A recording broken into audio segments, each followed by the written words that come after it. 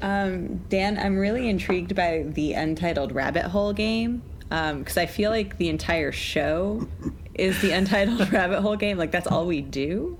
So I'm curious how you're going to make the game different from the rest of the podcast. Well, that's been on there for like 3 weeks, and like we don't have to play it unless we, get there. I mean, now I do really want to play it. I've been we'll play it about sometime. And it's also like I don't know. It's also not well designed. That week when we're short.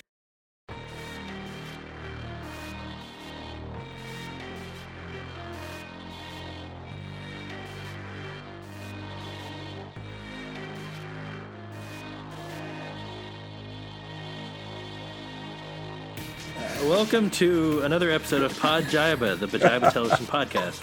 I am Pajiba comedy editor Dan Hamamura. With me, as always, our Pajiba TV editor Tori Preston. Hi, Dan. Hi, Tori. And Pajiba's purveyor of greased boners, Dustin Rolls. Hello, Dan.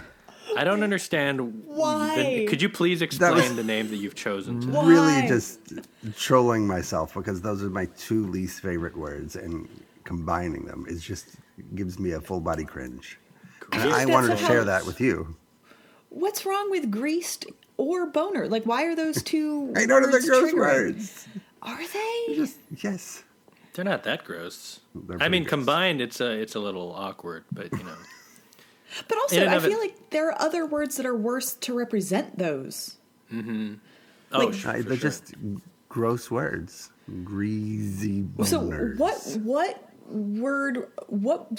boner substitute do you prefer?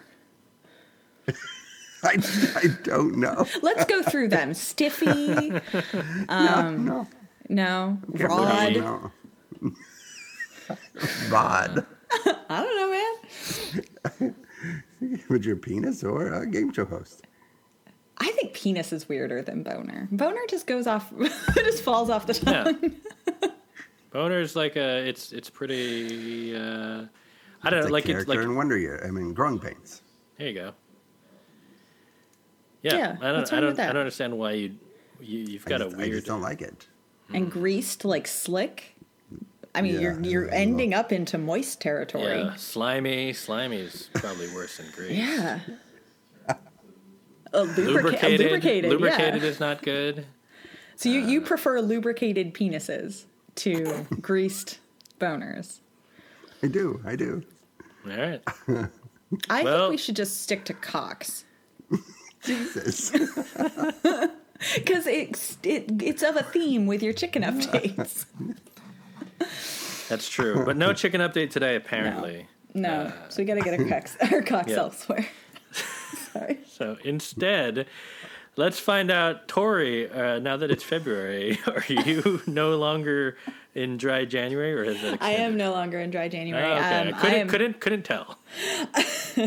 I am having, so we're supposed to have this big storm. It hasn't actually started here yet, but I'm waiting on it desperately. So I decided to make a hot toddy to kind of get in the snowstorm mood. Also, just in case the power goes out, I'll be warm on the inside. I do a lot of planning around my power going out. That makes sense. Dustin, what about you? I'm just drinking an Allagash White tonight because I had one earlier today, and it was the first one I'd had in like 2 months, and it was like the best thing I'd ever tasted in my life. I'd forgotten how much I love them. So you haven't had one in a while. Well, I've been drinking Allagash River Trip, which are great, but then to go back to the Allagash White, it was totally worth taking the hiatus. What's the River Trip? Oh, it's just another Allagash beer. It tastes a little different. It was just changing it up a little. Mm-hmm. And now that, because you're taking the night off from wine, I assume that this means that you will have a full new box from your subscription service that you cannot get rid of. Right. That's right. Yeah. Well, it is. Yeah, it's February, new month, new box. Mm-hmm. Mm-hmm. That's true. Just in time for big game football, whose name we cannot speak. When is that? That is this coming Sunday. It is? Yeah. Mm-hmm. Oh.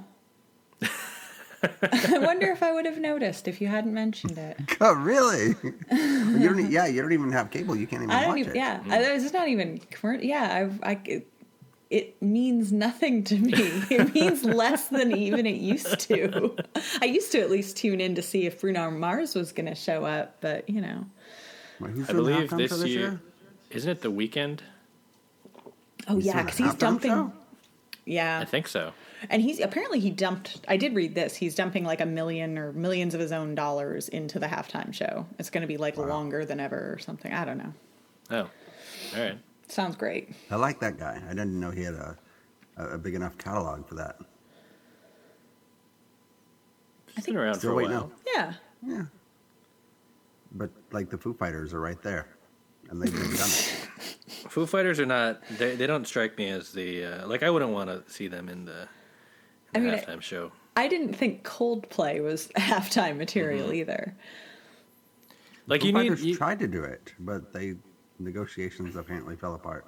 This was a few years back, but Yeah. I think it's better. It's not. It's tough for like rock bands. I think. Springsteen did a great job. Yeah, Springsteen was all right. Yeah, but that's still like a singular performer. Like a rock, because like Prince did a great job. Yeah. Mm-hmm. But that's different from Coldplay. You think Weeknd will go out with his fake plastic surgery? I think he has to. Yeah, He's I guess committed. so. This is like the end point of the whole shebang. I don't think so. You don't think so? This is not the climax of the performance art. I don't want to thing give the he's doing? I don't want to give the Super Bowl that much credit. I feel like he'd hold out for like an MTV thing. It's all been building to this. It's all been building to the Pepsi halftime show for Big Game 45. Oh, but are you saying like whatever maybe it is. his millions of extra dollars are like he's like going to rip off his face and there'll be a Yes. fake face under it? Oh, could be. Yeah, maybe It's gonna that's be what it is. cool. What if the extra time that he's buying is because he needs time? Like there'll be a guest performer who we don't know who it is yet, Right. But they'll be doing a thing, and then like while they're doing that, his face is being like swapped. So he's like backstage, but they need to spend all this money to like swap his face, and then he comes out and he's somebody else. That'd be pretty cool. What I'm would suggesting be is face-off badass. technology, but done during the Super Bowl halftime. Oh my God! show. What if it was actually rips if it like off and- if Nick Cage came out? He rip off his face and it's like Bruno Mars underneath. Honestly, Bruno Mars was the best part of the gold. Well, it was Bruno Mars against Beyonce in the middle of the Coldplay halftime. That was the best part. Like Yes, Coldplay wait. knew they couldn't hold it down, so they went and got Beyonce and I Bruno honestly Mars. don't remember the Coldplay That's halftime true. show. I Because don't- you just I remember, didn't you remember that they were- did a dance off, right? Yes. Yeah, vaguely. Was that? Yeah. I did not know what it was year, the same one. What year was Left Shark? Was that Katy Perry? That was Katy Perry. Okay. Yeah, Beyonce and Bruno Mars did a dance off in the middle of Coldplay's halftime, and it was like that was really interesting. And then like Chris Martin shows back up on stage with them for the finale, and it was like, ugh, get away from them, leave them alone. They were doing so well without you, sir. Very weird watching that just with my family, though. That is Do you always normally something. do like a big party? Yeah. Or I go to somebody's big party Yeah. and then try to shush them during the commercials, but Oh, are you rarely that guy? works. Oh, yeah. Yeah. Like, So what was everybody? Since we're it's a weird year and who knows, but like let's reminisce. Last year's big game trademark, the NFL. What were you? Did you go to a party? I just want to bum us all out by thinking about like what you were doing a year ago. Because it would have been right before quarantine, like a It was month right before. Yeah. I don't remember if last year I had a party or I went to somebody's party, but I think I had one. I had a lot of people over. All And right. somebody brought Rotel and Velveeta, the best queso ever. Joy, were you ignoring the game? Oh, absolutely. I definitely did not watch it. I was probably playing video games. All right. Oh my God! What about you, Dan? I actually was at a wedding. My friends. What? Yeah, my friends scheduled their wedding for Why? Because it was cheaper, I assume. Yeah. Sundays are good for venues. Yeah, so Sunday plus it was Super Bowl Sunday. So, I mean, like, and I drove home to watch the game. So I got home at about halftime. I had avoided all spoilers, so I went and watched it and, like, caught up. And I caught up by, like, the end of the third quarter. So you weren't one of those dudes who had their, like, phones under the table during the reception, just, like, checking on the game? I did not, but it was a friend of mine from the comedy, my days in the comedy world. So everyone there was like comedy people. So nobody there except for me and like one other guy cared about the game. And I told him like, don't tell me anything because I've got it DVR'd. I'm gonna drive home as soon as this is over. Yeah. Was last year the year that Philly did the thing? No. When did that's the only thing I remember. That's 2 years ago. 2 years ago. Because last year, I think it was 2 years ago. 2 years ago was my party because I remember Philly winning at my house. Last year was Kansas City. Kansas City against who? Doesn't matter. They lost. It doesn't matter. I just can't. Yeah, I don't remember. Who did Kansas City beat? I don't want to look it up. Whoever it was, I'm sure they got a very nice participation trophy. I don't think it was. Green Bay had a bad year. So it wasn't them. The Saints? No. No. We're going to spend too much time on this. Dolphins? Yep. No, wrong conference. Rams? Was it the Rams? It wasn't the Rams. Could have been the Rams. Oh, wait. Philly might have been 3 years ago. Cool. Wait, was Philly before New England Rams, or was it after? Wait, the Rams are different from the Patriots? Yes. Why does New England have two teams? No. The Rams are Los Angeles. Oh. Anyway, what are the Kansas 49ers? City won last year. San Francisco. They're in San Francisco. Oh. Jesus, we're terrible football fans. I'm going to look it up because I have to. Yeah, because otherwise my brain will melt. Wait, do you have any final guesses before I officially get the answer? The Colts. No, wrong. I don't even know what we're trying to find out. Seattle. We're trying to decide who they played. Was it Seattle? It was not Seattle. Oh, it was the 49ers. Yes, I said 49ers? The 49ers. Yep. They were good last year? They are yeah, a they team. were 13-3 last year. Remember when when I got the sports question right? Because last year this is how long time is. In last season was the one that Jimmy Garoppolo was not hurt at the end. Like this year, he's been hurt all year. Right. Well, he's always hurt, except for that year. Yeah. Anyway, Tori wins the game. Wow. The big game trivia contest game. Which is definitely a TV thing, so it's fine. This is a TV podcast. Welcome to Pod Jiba, the TV podcast. We're going to talk about some TV in a little bit, or right now. We're going to start.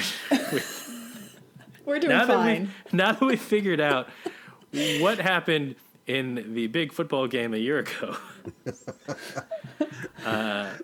Dustin, please let us know what is happening in everyone's favorite small town. It was an action-packed episode, so I'm gonna take a couple extra words for myself here. In 7 words for Dustin's Riverdale recap. All right. Hermosa leaves Hiram to do Real Housewives. Cheryl Blossom's mother murders the entire Blossom family on Zoom so Cheryl can take over the family business. Jughead and Betty's FBI agent half-brother confesses to being a serial killer, and Jelly Belly is revealed to be the auteur. What? People got murdered over Zoom? Well, yes.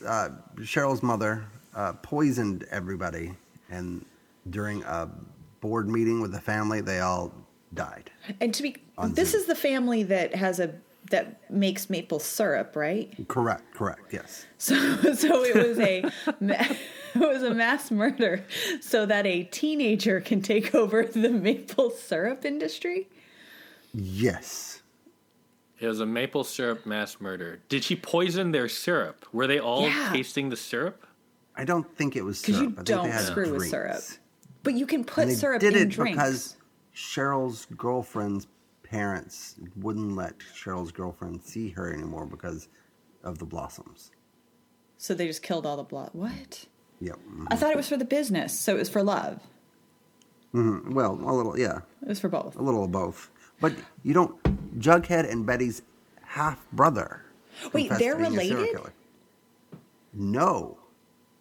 Jughead and Betty are in a relationship.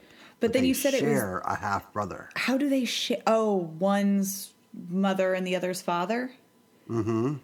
Oh. And he's an FBI agent Yes. who also is a... That seems like some really bad screening on the FBI's part.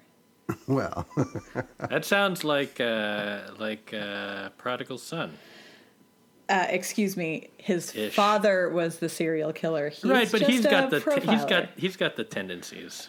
No. see. They say it in every episode. He is not capable of murder. They have beaten this dead horse. Oh my God. You should Well, really that's just the watch thing about Prodigal it. Son. They're saying it so Betty- much, I feel like it's they're kind of that's a red flag. His sister. Well, that's the thing about this particular thing. They have the serial killer gene in that family. So Betty's dad was a serial killer. Her half-brother was a serial killer. And Betty, when she's the dark Betty, like her serial killer gene comes out.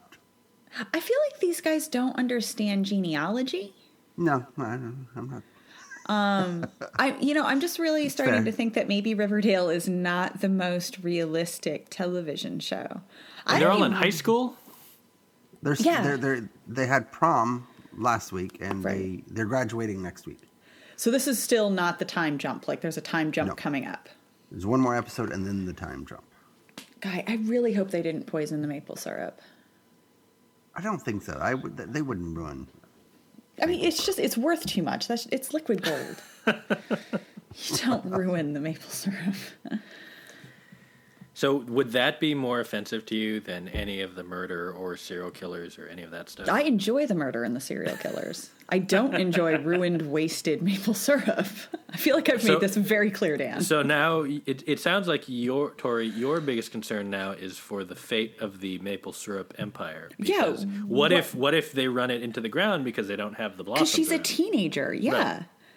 Like what? Do we actually know that Cheryl is capable of running this company?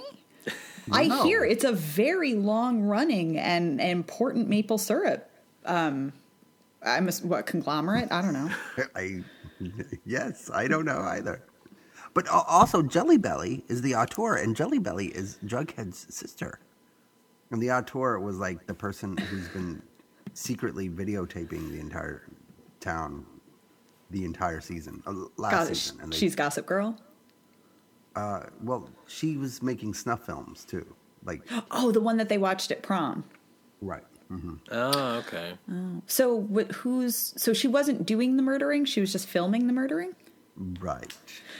Has she filmed, so does she like film the FBI brothers' kills? I think that's what, no, I don't think that was, I don't know. Man. How many murders are there? There's a lot going on in this episode, and, Hermosa going to the Real Housewives ended up being like, number 5 on the list of shocking things in this episode. Are they doing a Real Housewives of Riverdale, or is she joining like one of the other? No, she's going to like New York to be in the Real Housewives of, Of New York. Queens or something. Oh. I mean, that doesn't seem likely. And this show is related to Katie Keene also? Yes, Katie Keene's boyfriend was on last week's episode. And Really? Josie and the Pussycats also is this universe? Yes, Josie left to join Katie Keene, I believe. Right. And right. technically, Sabrina. Right. Because Yes, they've gone to the Blossom maple trees at one point. Is Katie Keene still going on, or did that get canceled? I think I got canceled after the first season. But Bummer. But then what's going to happen to Josie? Well, there's time jump. I bet everybody comes back, and maybe she'll come back too. Huh. And Skeet Ulrich is leaving the show. Oh. Yeah. Is he going to leave on like, are they going to kill him off? Because it seems like they have a lot of murder. Quite possibly. I don't know. There's one episode to find. We'll find that out next week during graduation. I think there's just one before the time jump. How is there all of this murder in this town, and then like other characters go off into the world and they're fine? Like they don't seem affected by all the murder. I don't know, man. Huh. Well, to find out answers to that and more, come back next week for Dustin's Riverdale recap, which is 7 words or less, and right. also took us like 7 minutes to get through. But that's okay because we have a lot of TV is starting up again, so there's stuff to watch, shows returning. Here's 2 of them. Snowpiercer on TNT came back. Who knew? They've now with one more train. With now there are 2 trains. I actually had two shows I put in our rundown just to mention them. Snowpiercer and Resident Alien. Snowpiercer, this is the start of season 2, came back on TNT. Resident Alien, which is on Sci-Fi, based on a graphic novel starring Alan Tudyk, and they are both. I mean, you guys haven't watched either of them, so I feel like maybe it's like maybe you guys should ask questions about it. I don't know, because they're both like they're TV shows. They're fine. They're like Resident Alien is kind of. Feels like a show that I would kind of put on in the background when I'm doing something else. Isn't TNT owned by the same company that owns HBO? Yes, because TNT is a Warner property, as is HBO. Yes. And yet these things are not also on HBO Max. It will be someday, but I see. Not yet. Probably because of some kind of linear cable rights that have been negotiated, years ago. Yeah, I forget the development history of Snowpiercer, but I feel like it was developed. It didn't start for TNT, did it? I think it did, but they had the thing where it was developed by Josh Friedman, who did Sarah Connor Chronicles, and then he left. They actually brought filmed in the whole guy pilot from Orphan Black. Yeah, and they brought in I think his name's Graham Mason. Yep. Or Manson. I don't know. Anyway. But yeah, so they had actually shot a pilot with Josh Friedman writing, Scott Derrickson directing, and then they, for whatever reason, decided to redevelop it. Brought in Graham Manson, brought in a new director, and then so this is that iteration. And I guess it's a different show. I think the original was supposedly darker, but it's based on the movie set. I don't know if you would consider it the same. I don't think it's considered the same world as the movie, but it's earlier in the journey. Yeah. Because the movie is like decades in, and this is I think like 7 years in or 10 years in. So like people still remember the outside world. It's like right now, the pandemic. You remember what it was like?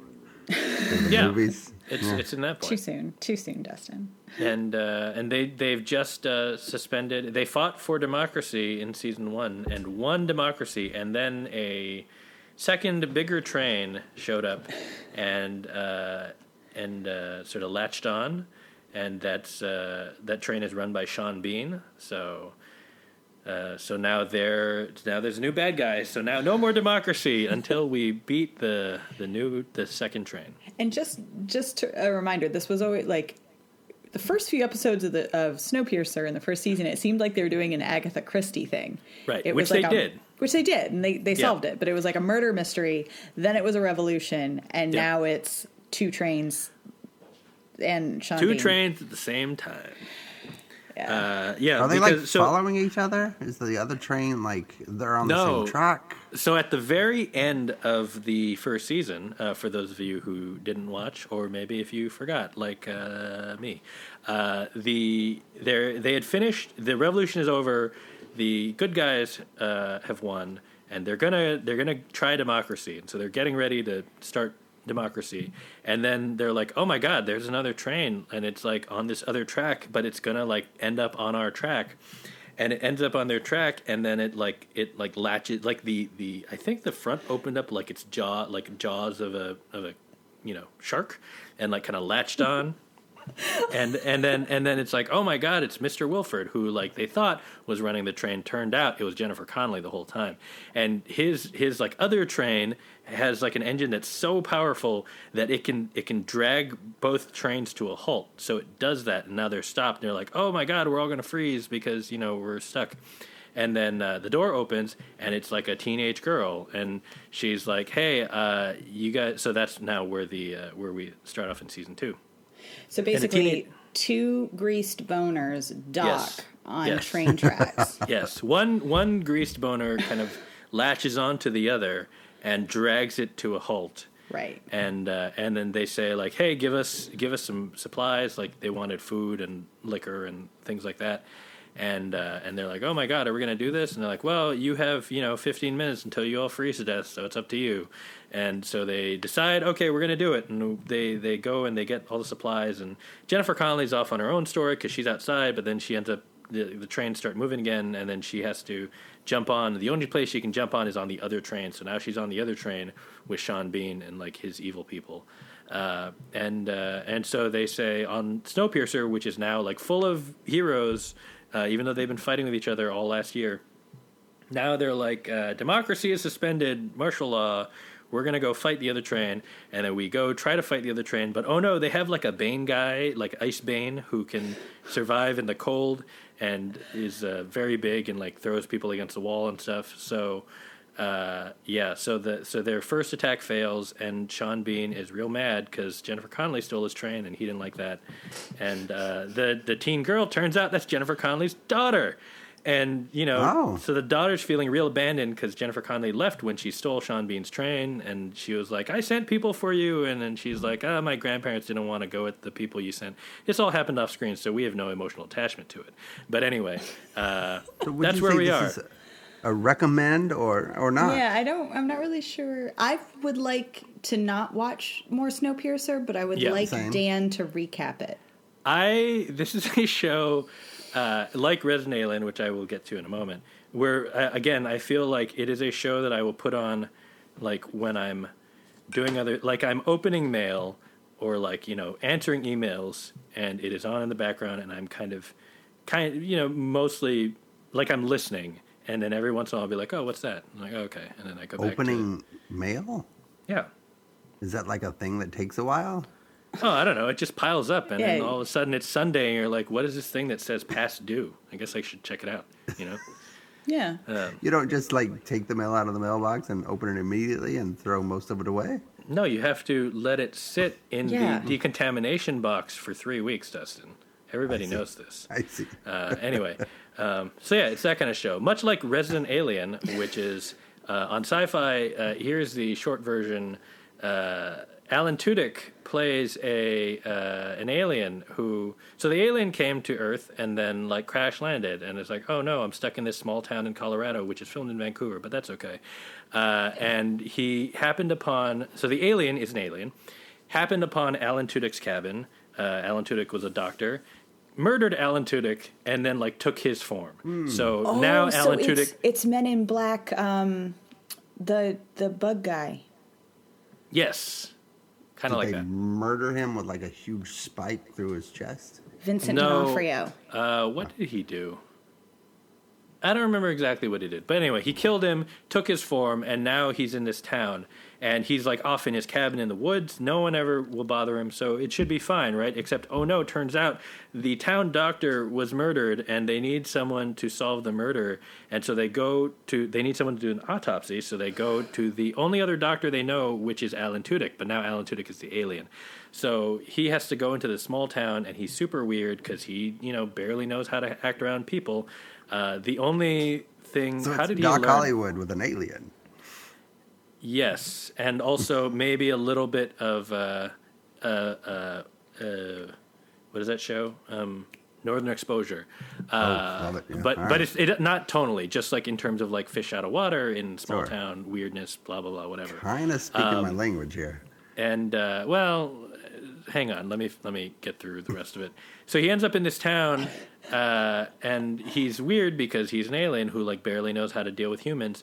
And there's one kid in town who knows that he's an alien because there is a human gene that is like 1 in a million that you can see through their disguises.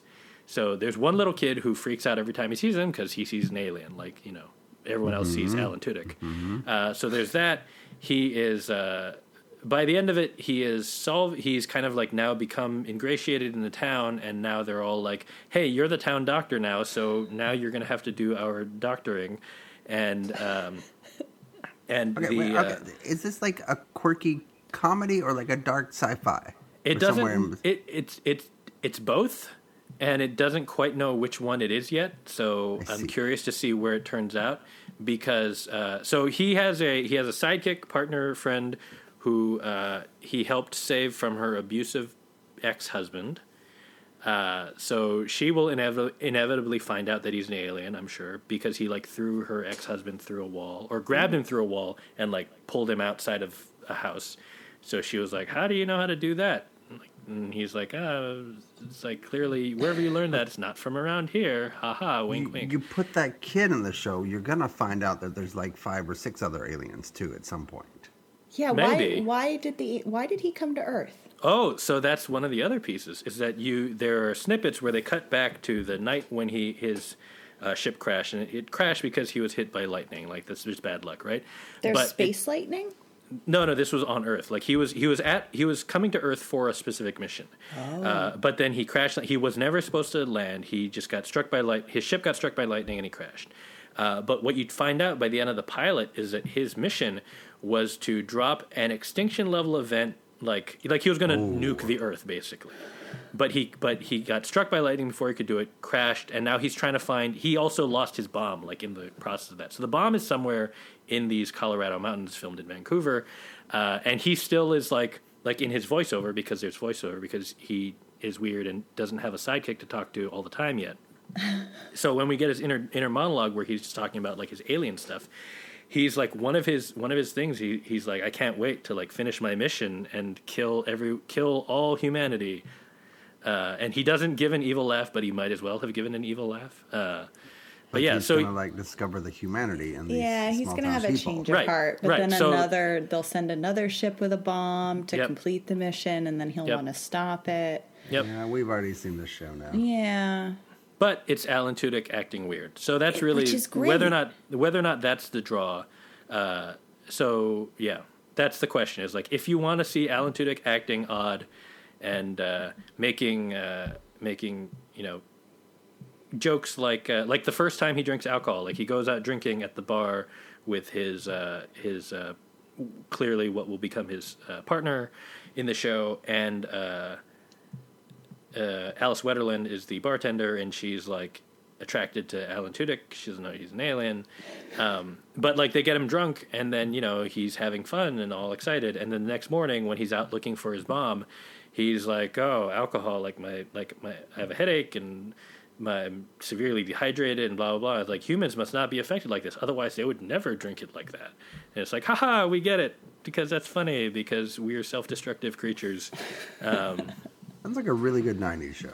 Yeah. Yeah. It's again, it's like I could put it on in the background. And and also, they haven't solved the doctor's murder yet. So that's the other, put like, that on arc while thing. you're opening your mail, too, because it takes that long to open your mail. Well, look, you gotta put on the gloves, and then you gotta spray the antibacterial spray, and then you gotta put on your gas mask, and then you go through decontamination. You get the delousing and all that, and then you can start to open mail. I mean, putting aside the packages you get from have you ever gotten mail and like that's worth opening? Well, yeah. I assume that all your bills are like on auto pay. No, people And the mail rest you is things. just junk mail. Yeah, people mail stuff. Yeah. Letters. Well, not letters. Oh, I'm Dan. I have friends who write letters. Yeah, postcards and paychecks. Paychecks come in the mail. Oh, that's true. There's There you go. direct deposit. I don't trust that fancy stuff. No. Give me the old United States Postal Service, where things are always on time. You know what I'm saying? Anyway, that was supposed to be a 3-minute segment. That was Snowpiercer and Resident Alien. They're two shows that are on television right now. And if you have a whole lot of mail, they're great. Yeah. Laundry folding, you can fold laundry to it, You probably break down your cardboard boxes, get your recycling together. Yeah. There's a lot of stuff, a lot of tasks. The chores, a lot of home end. tasks that we have to do because we're never leaving. So what else is there? Excellent. All right. I don't know when. I didn't mark down when we started that. So, it's like 37-ish. That's fine-ish. I try to mark down the time codes so it's easier for me to edit later because I do a lot of editing, as you all know. So much. I kind of want to punt on SNL at this point, but we can do it. I was curious. Why did you want to talk about SNL? I have not watched. I'm curious as well. Yeah. I didn't think it was a particularly interesting episode. I do not remember now. So that's the mystery of Krasinski as Tom Brady was kind of the highlight. I mean, no, the cold open was good.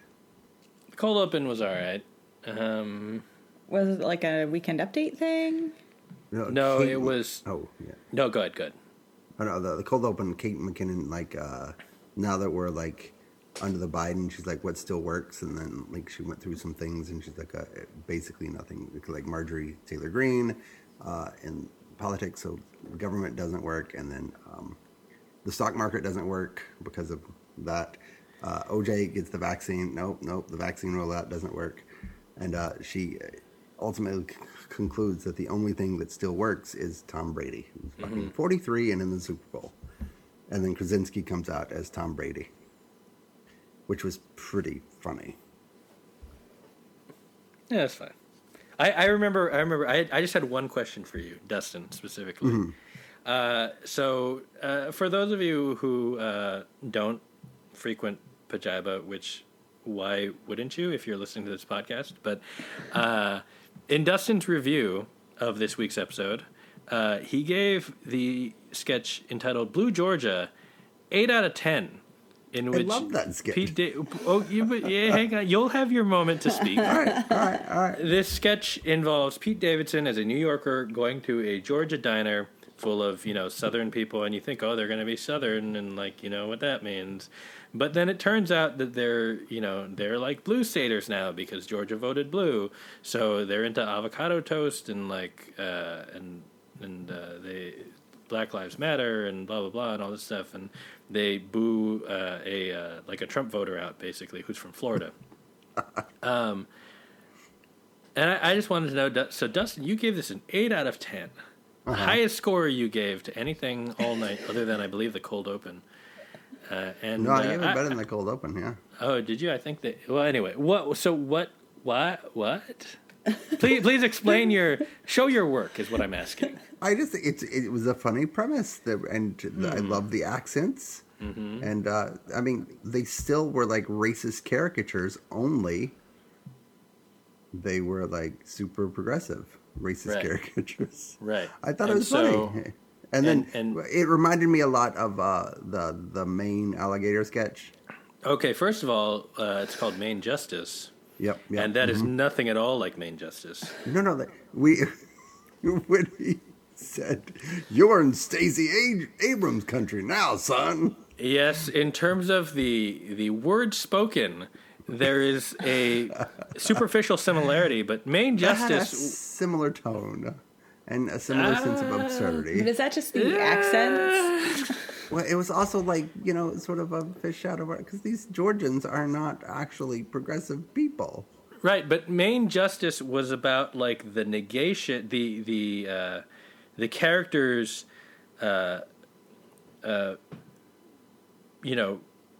stating, like going against all logic and reason, and claiming, no, of course we're from Maine. This is how things are in Maine. Like the joke in that was that, of course, they're not from Maine. But this one, the joke is that, oh, look, Georgia people are Democrats now. It was sort of an inversion of main justice. Yeah. I don't know. Okay. An 80s accent, and Krasinski, I thought it was really good in there as, like, the accents were fine. Yeah, that's fine. But, like, it didn't, for me, it didn't heighten in a way. Like, I was just like, okay, I get the joke. Like, you get the joke at the beginning. It's like, oh. But it's like Boss Hogg being a supporter of Black Lives Matter. Right, but that's the joke, is like they're each step, which is accurately done in the sketch, is that you're going from like, oh, what do you assume, therefore the opposite, like yes. like each one is equally, it's at the same level of absurdity. It's a one-trick pony. It's a one-trick pony.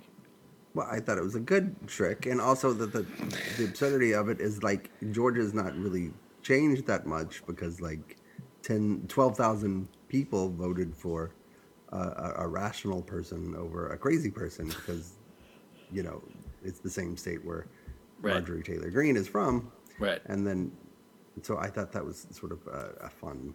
But that's the thing, is like if they had made that point at the end, then at least I see where the sketch is going. Like, it's like, oh, look at how everything's changed. Like, oh, no, it's not. It's actually very much the same, just, slightly different.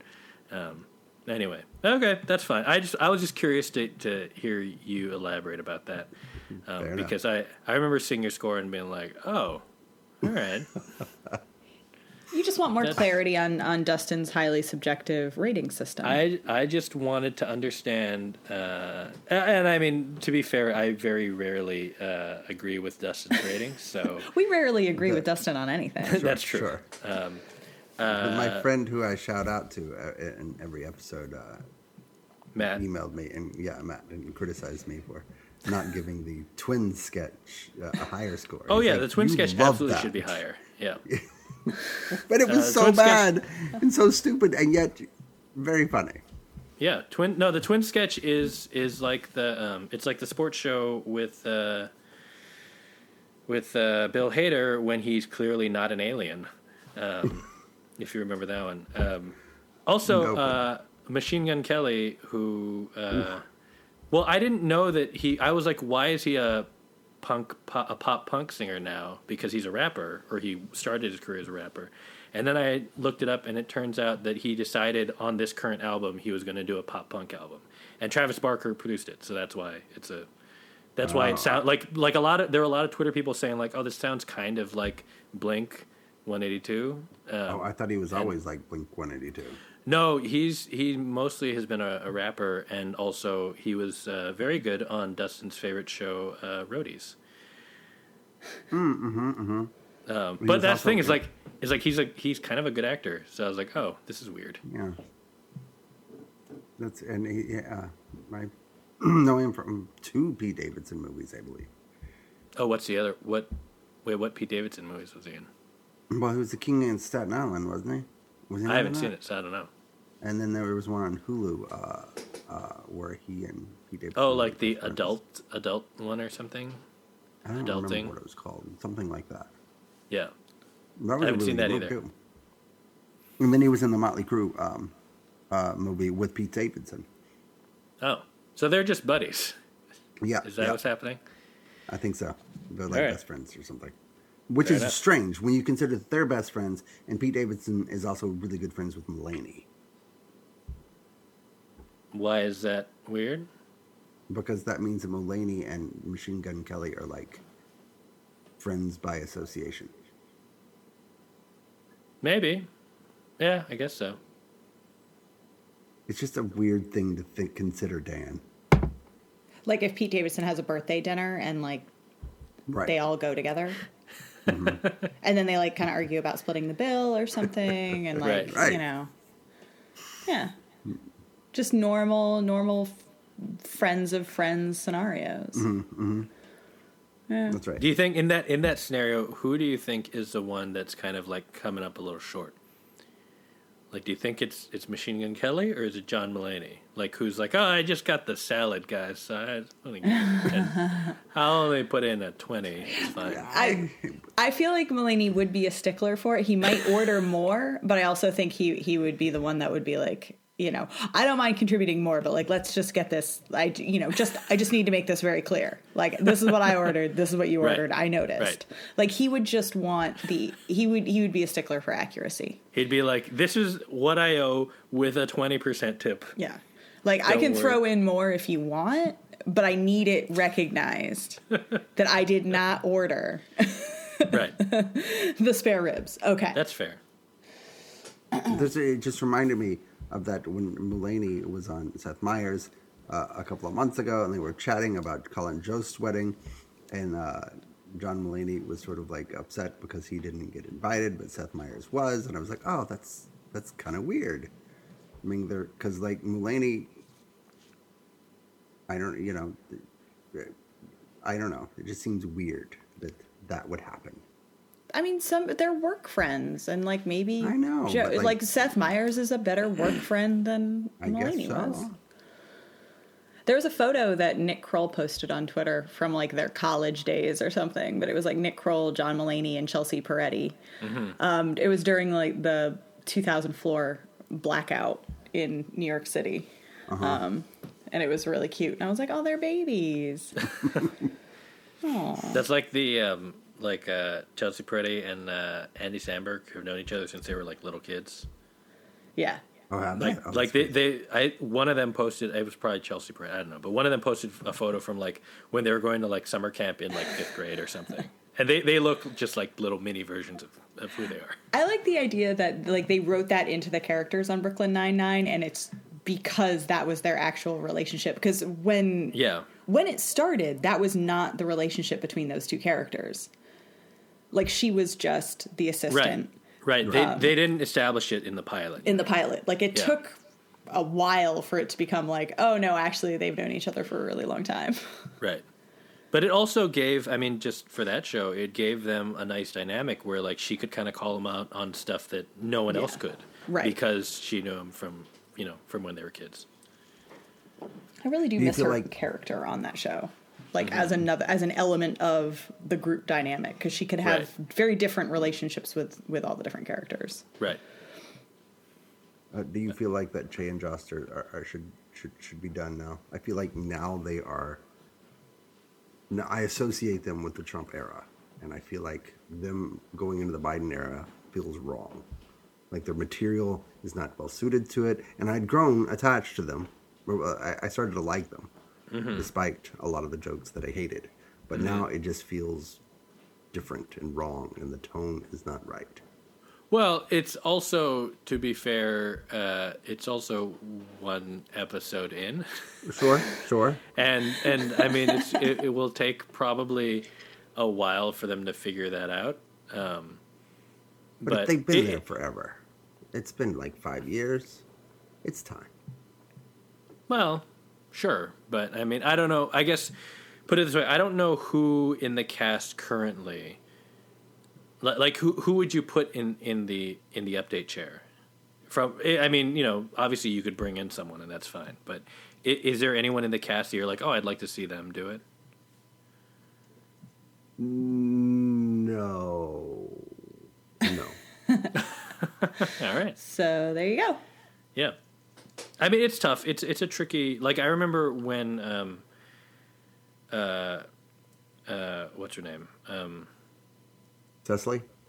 Yeah, when Cecily Strong was given an update and they took it away, I was really, like, mad because I was like, oh, this is, like, because it sucks because that's such a big opportunity for anybody. But, like, you see her character work and it's like, oh, she's better.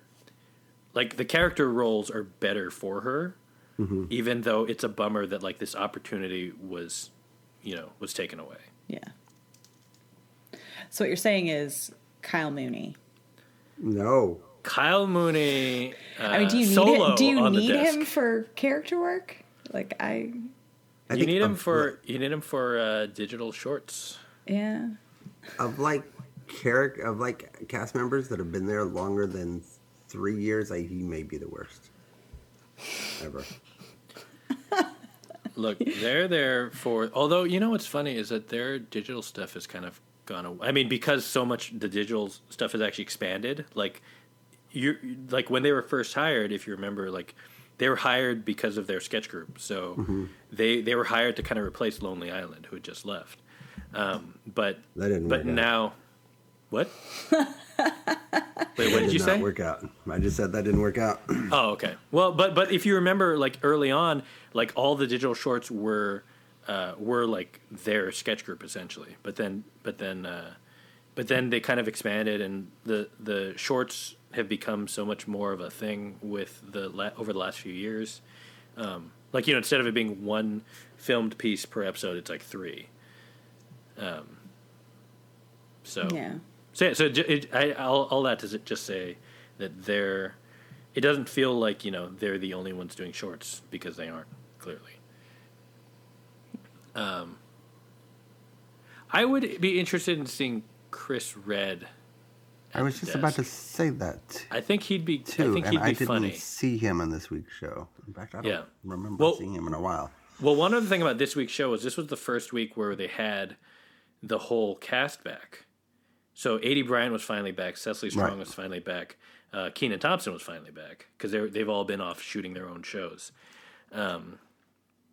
So, like, it kind of felt like packed with all the people that had come back were obviously in sketches. And it's like, oh, this is so cool. But like now there's a lot of people in the cast.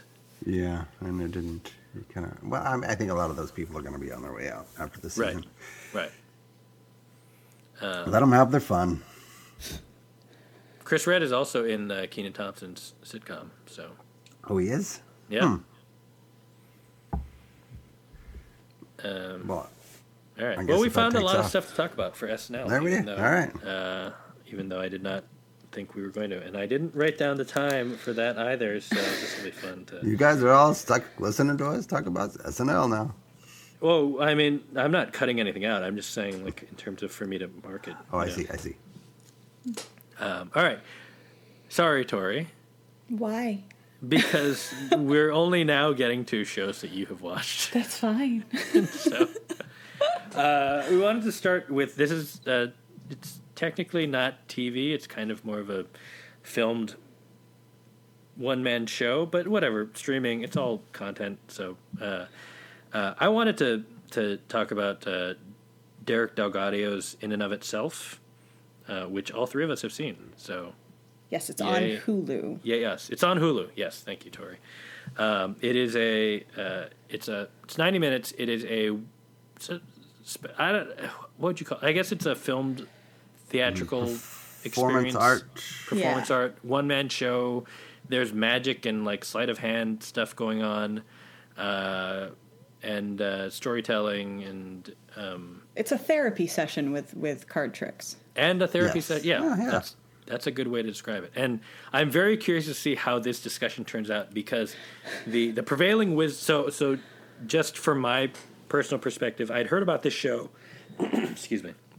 When it was being performed in New York and L.A. and the general consensus was, you got to go see it, but you don't want to know anything going in. Just go watch it, and then you'll let the experience wash over you.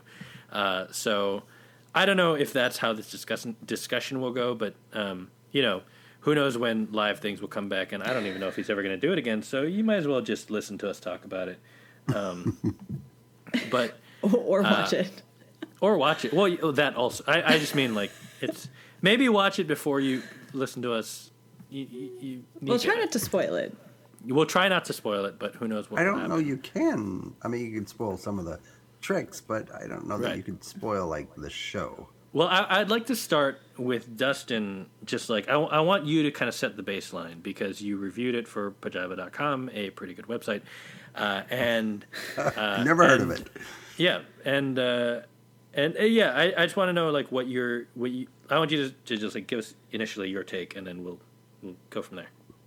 No, I thought it was in the moment. It's really interesting and compelling, and the guy's very intense. So he it's very engaging, and the magic is pretty fun. And then the tricks at the end are whoa, whoa, whoa. But then it ends, and you're like, oh, yeah, that's kind of silly. That was kind of, I don't know.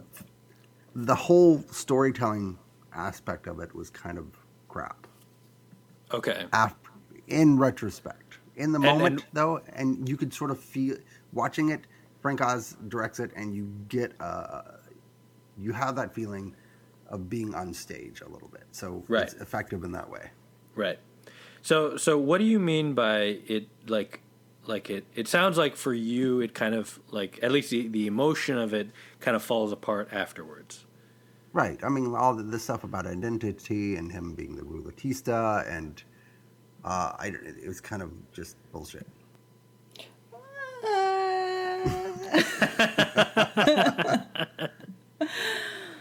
I don't agree entirely. I do think, I don't think that the philosophy of it and the psychology of it is total bullshit. I do think that the impact of it is lost when you're not physically in the room.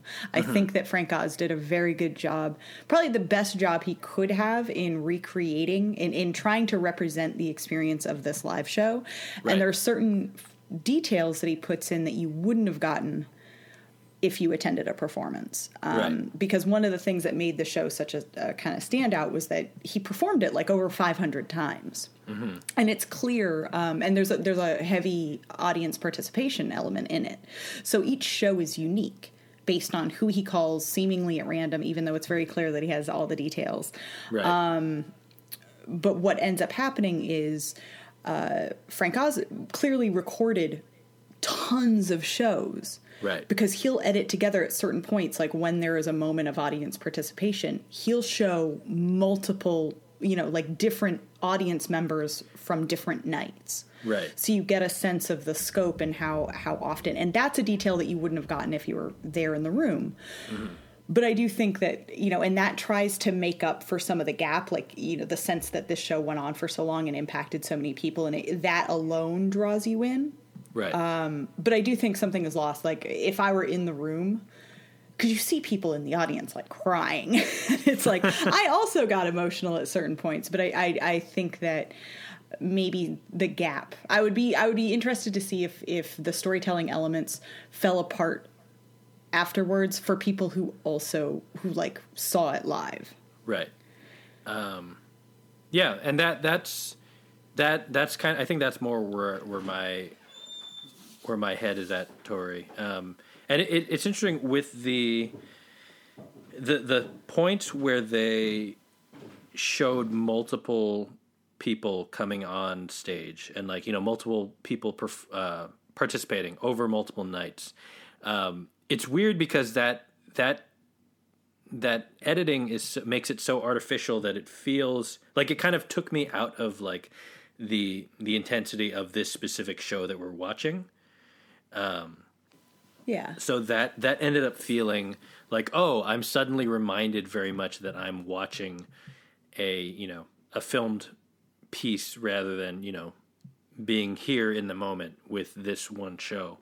But it also set up, that, just as an example, there are a couple moments where there's an intense emotional reaction from the people watching in the room, and if you were there just one night, you would think, oh, this has to be a plant, or this has to be something, because the specificity with which things happen, you'd be like, that's crazy. There's no way that he could do this. That's clearly someone he paid $50 to, right, or whatever. Yeah. But the effect of showing that it happened night after night after night suggests that, like, if it's a plant, he had to bring in a new plant every night, and if it's not, then he's pulling off some other nights. Yeah. Then if not, he's pulling off some other trick, and I don't know exactly how he's doing it, and that's crazy.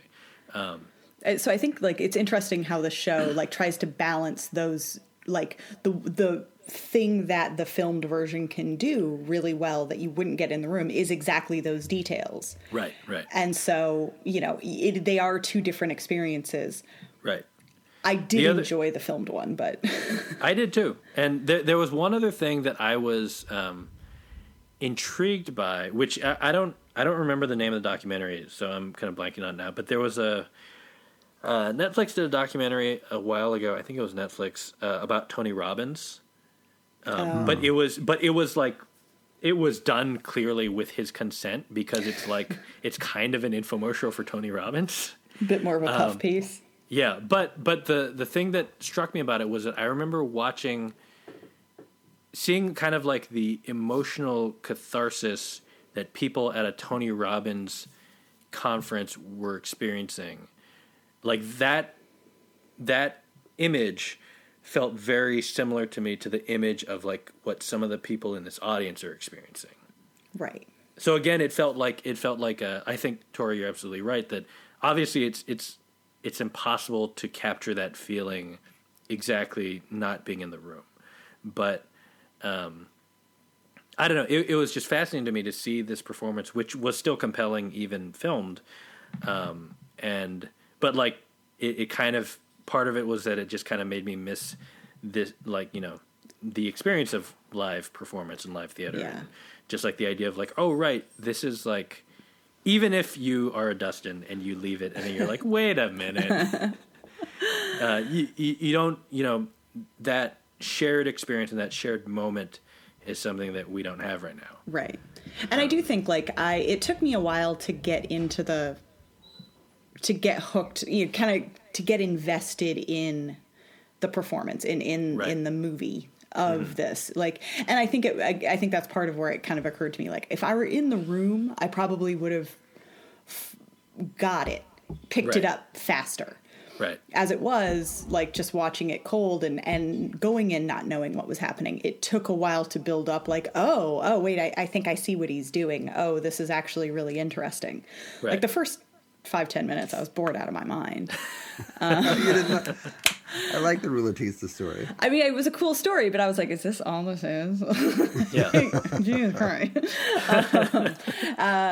So, you know, and so I think that's part of the storytelling elements. Once I got the hang of it, I liked what they were doing. The sort of psychology of it, because the whole show is built around the question of identity.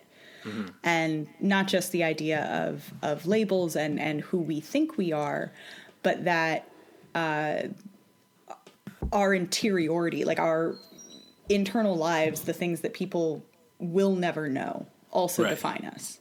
Right. And how to balance those kind of things. And I think it's explored in a number of ways that are pretty interesting. And he starts out kind of using stories from history and then mixing in more and more like personal stories.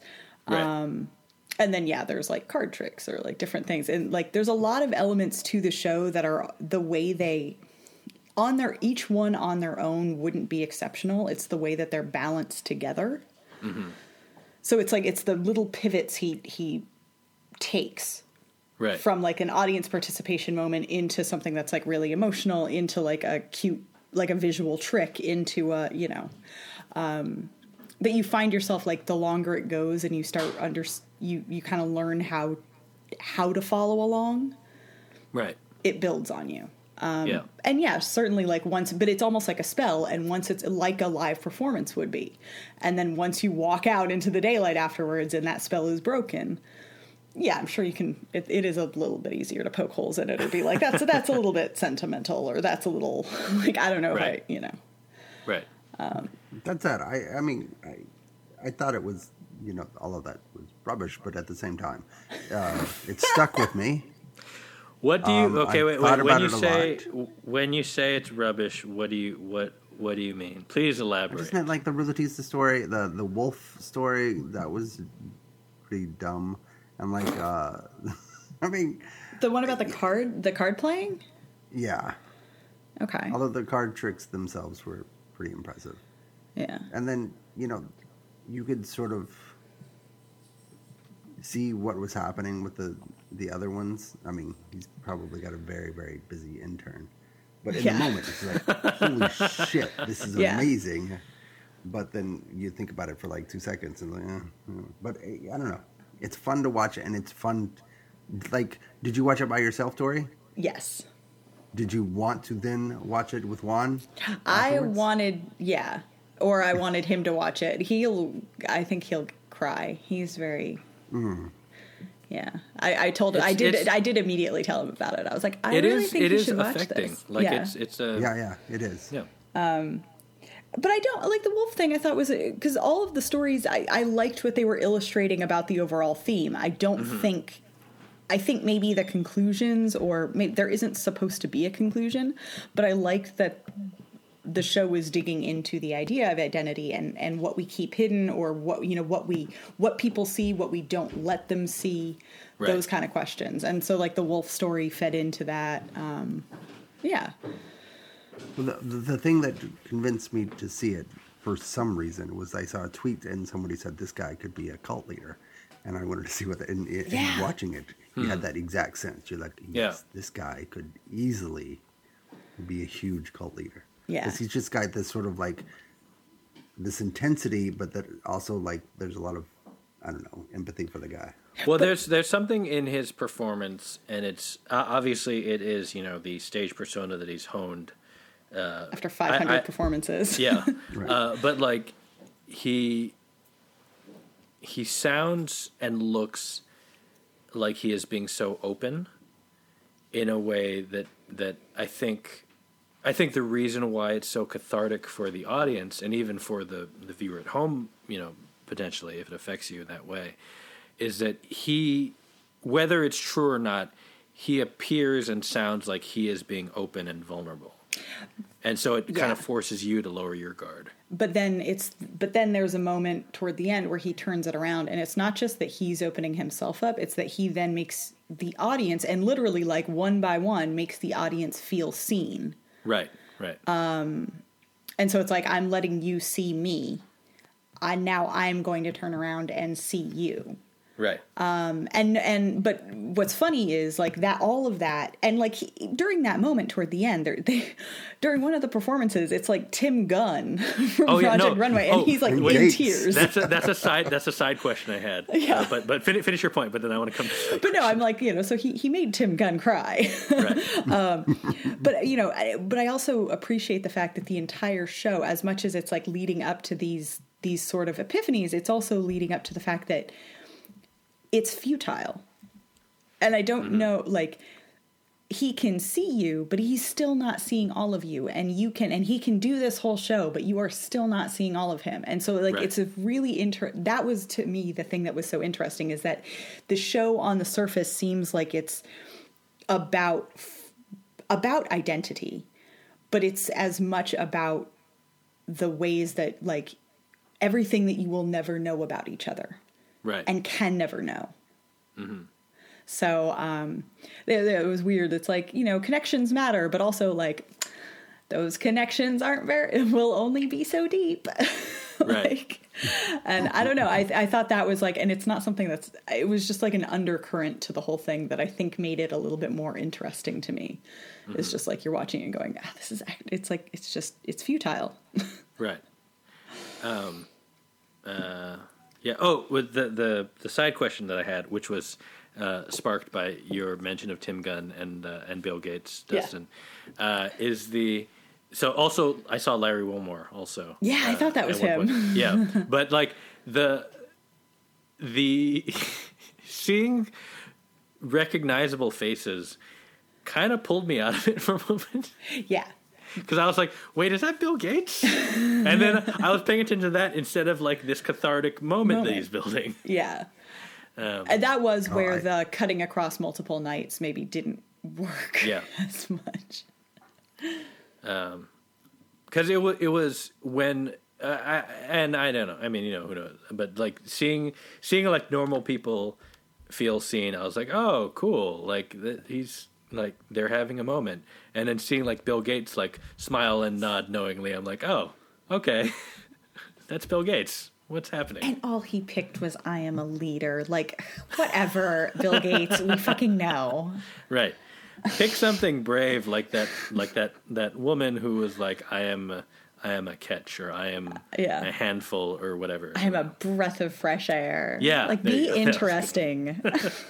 Seth went to one of the shows, and when it was in LA. And Producer he was Seth? Yes, Producer Seth. And he was one of the people in the end, and that he, guessed. And he Did said he cry? it was like, I don't know. He said it was very affecting. Did he pick a card that said I am Love Spackle? What would your card say? Do you know? Do you have an idea? I mean, obviously we don't know what was actually on the cards, but like, do you have an idea of what you would pick?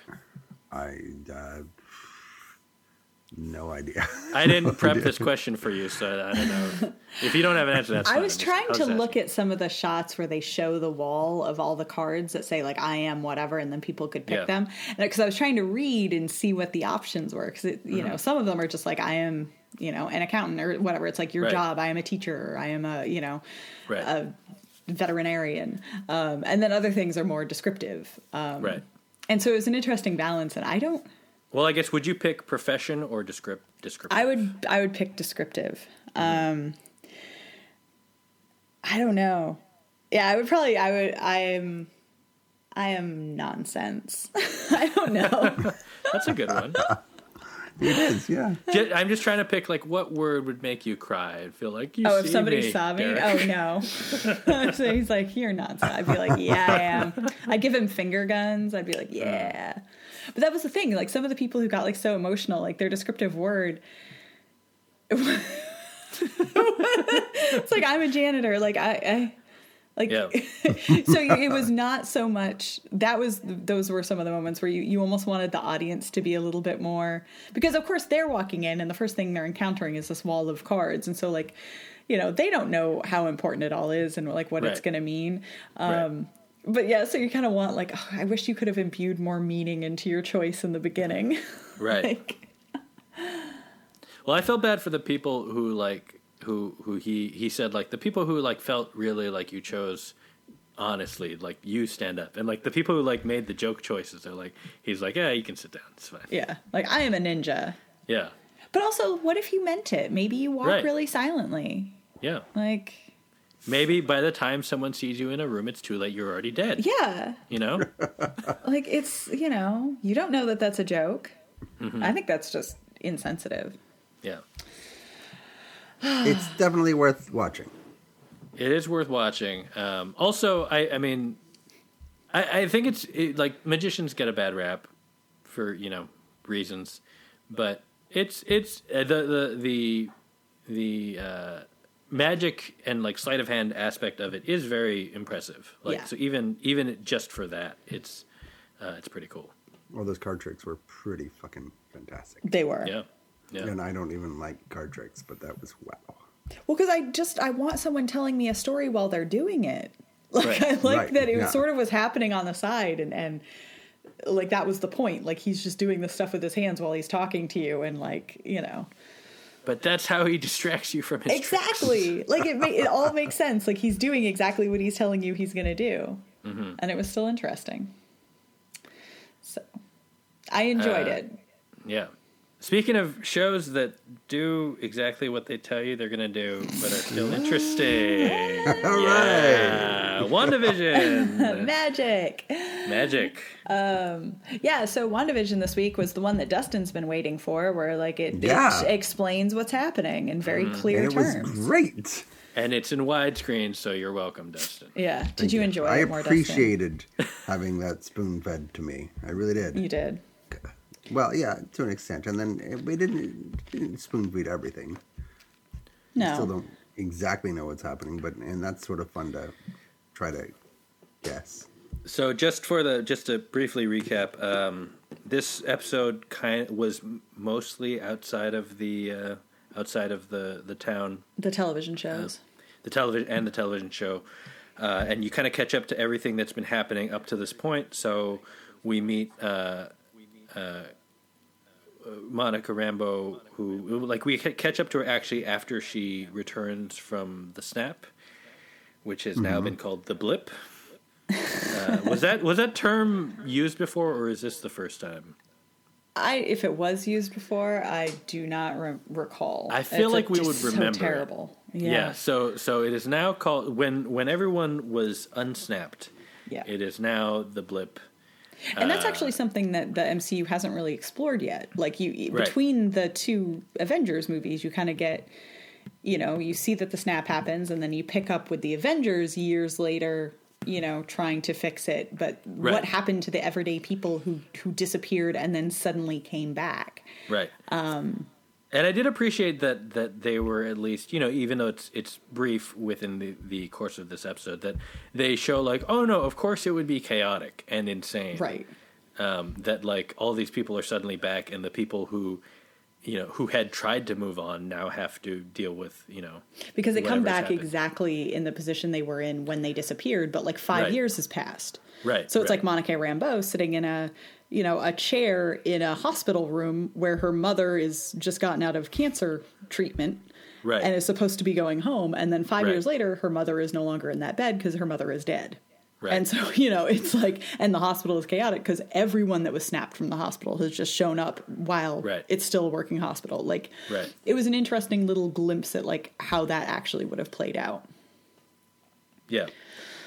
So we find out that Monica's mother founded SWORD, which is the sentient weapon observation something research. It's SHIELD, but for space. It's Space SHIELD. Well, it's supposed to be Space SHIELD, except it's not, because now it's just weapon, but it was Space SHIELD. Right. And then, so it's kind of the way Peggy Carter founded SHIELD. Maria Rambeau from the Captain Marvel movie founded SWORD. So Monica was supposed to sort of take over, but she disappeared. So some dude took her place, and she's not allowed off-world yet. So her first mission is to help out the FBI with a strange case. And of course, the FBI agent that has been asking for help is Agent Jimmy Woo. So we get Randall. Oh my God, he's my favorite. So we get Jimmy Woo back. We get Randall Park, and he's learned the card trick from the Ant-Man movies, and it's all adorable. That was actually a really nice callback. Just like a cute little touch. Yeah. And basically he has discovered a town called Westview that the cops around there don't recognize that it exists, even though the sign is right there. They're like this, we don't know that, we're from Eastview, there's no town. And there's like a barrier, and they can't get a hold of anyone who's inside. It's kind of like a missing persons case, except it's the whole town that's missing. So he's been asking for a drone. So they fly the drone in, and it goes through the barrier and disappears. And so one of the helicopter that a couple episodes back, Wanda found in the bushes that was actually like in color was a SWORD drone. So they're kind of basically, this episode is catching you up on all those weird details that happened in the previous episodes. Right. It's like go back in time and show how what all that meant. Yeah. Anything weird that happened within the WandaVision shows it's like, oh, is this from SWORD, or it was that, or the beekeeper guy was a guy who they tried to get in through the sewer, but turns out, there was the shield, the barrier existed, stretched into the ground. Right. Obviously, like as everyone knew it would. And then Darcy from the Thor movies is one of the people who gets called, because they basically they build once they realize because Monica then decides to push on the barrier, and she gets sucked in. So at that point they're like, oh no, and they set up a big like response unit outside. Oh no. And it's Darcy. So we also learned that Darcy was the one who's been watching on TV. Right. So she was the first one, at least. Yeah. Right. So you see her kind of figure out that the radiation could be a broadcast signal and tune a TV to it. And then that was like, so it was her hand closing a journal in one of the episodes, and she's the one that sets up the radio thing so that Jimmy can try and talk to Wanda through the radio.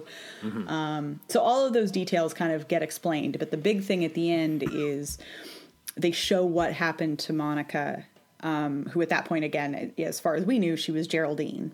Right.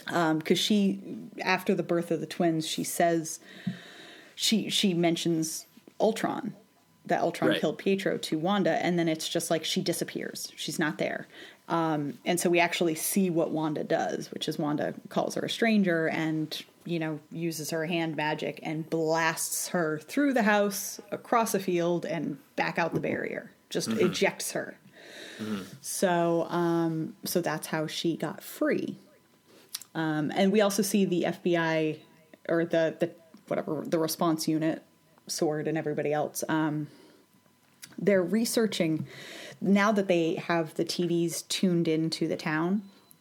they're trying to identify who everyone, all the other the performers in the show are. So they're going through and identifying, okay, Herb is this guy who lives in town, because this is how they're figuring out the missing persons. So there's a whole board that they're setting up of the identities of everyone who's also co-starring in WandaVision. Right. And so one of the big hints is the people that they haven't identified yet. And one of the big ones is Agnes, who's Catherine Hahn. Mm-hmm. You don't see her on the board yet. Mm-hmm. So, yeah. Which suggests that she is a character that will have more significance. More significance. She may not have been in the town originally, so it's harder to place her. Mm-hmm. And so the big hint is they think that to whatever extent Wanda is controlling this situation, she certainly has enough control to eject people and to alter it herself. Whether that means, but yeah, how much of it is conscious or what other elements are at play, we still don't know. Mm-hmm. You know what it reminded me of? And I might be getting the details of this episode wrong. It was a Doctor Who episode, The Watch, where I think he created sort of an alternate reality for himself to so that he could deal with his trauma or something, and that he didn't realize he was in an alternate reality until the Watch snapped him out of it. Is that David Tennant, the one with Jessica from Spaced? Is it, he's like back in time and he's like a teacher or something? Yes, he was a teacher. So The Watch was, and it's a Martha Jones episode, right? She's the... I think so. Okay. So it's sort of. I think that was one where he needed to, because basically it makes him no longer a Time Lord or no longer discernibly a Time Lord. And so like his Time Lord identity and memories are trapped in the Watch, and he's supposed to be like basically hiding out. It's supposed to like keep him a secret. Was he hiding from trauma? I don't think it was trauma. I think it was like bad guys. I don't remember. I just conflated the two. Yeah, probably. I mean, there's always well, because the traumatic thing is that he starts actually falling in love, and then Martha has to like snap him out of it because he's the doctor and he needs to like save the day, and he doesn't realize that he's the doctor. So, well, I feel like this city is the Watch. Yeah, she's trying not to recognize what's happening externally. And that's the other moment is she has, when Vision comes back inside at the end of the episode. Oh, man. Yeah, she sees him as he looked when he died. Right, so it's clear that, like, part of this is her, whatever, like, hearing about Ultron or being reminded of the events outside of Westview.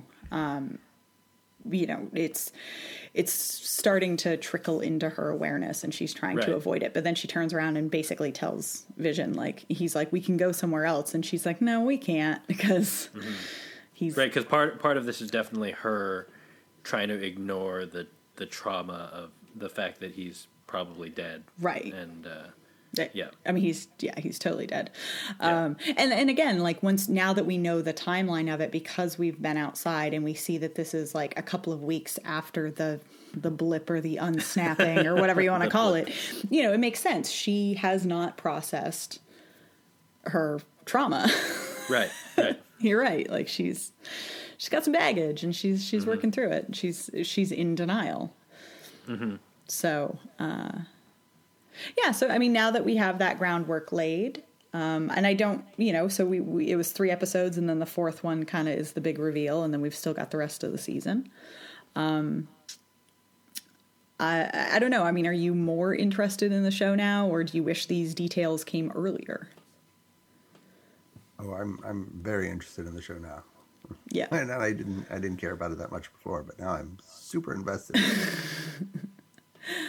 I'm just happy that Randall Park is there. I'm going to be honest. Yeah, and I loved the addition of Monica Rambeau. I'm kind of weirdly in between, where like I like the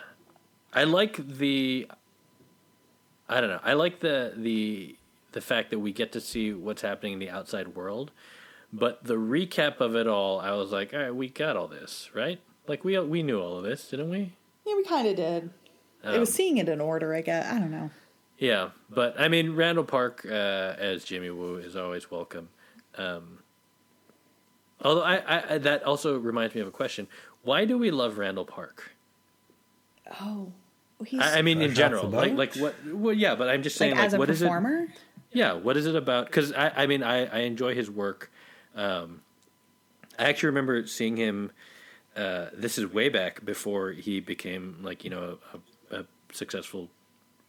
A more successful working actor, but like there's a thing in LA called Channel 101, which is like a long running kind of like indie, it's kind of like an independent TV film festival, but it's a as an example, this is how far it was started by Dan Harmon and Rob Schraub, like way back. Yeah, I know who you're talking, like early 2000s, but like as an example, Lonely Island did stuff for them at the beginning before they went on SNL, so this is how long it's been going.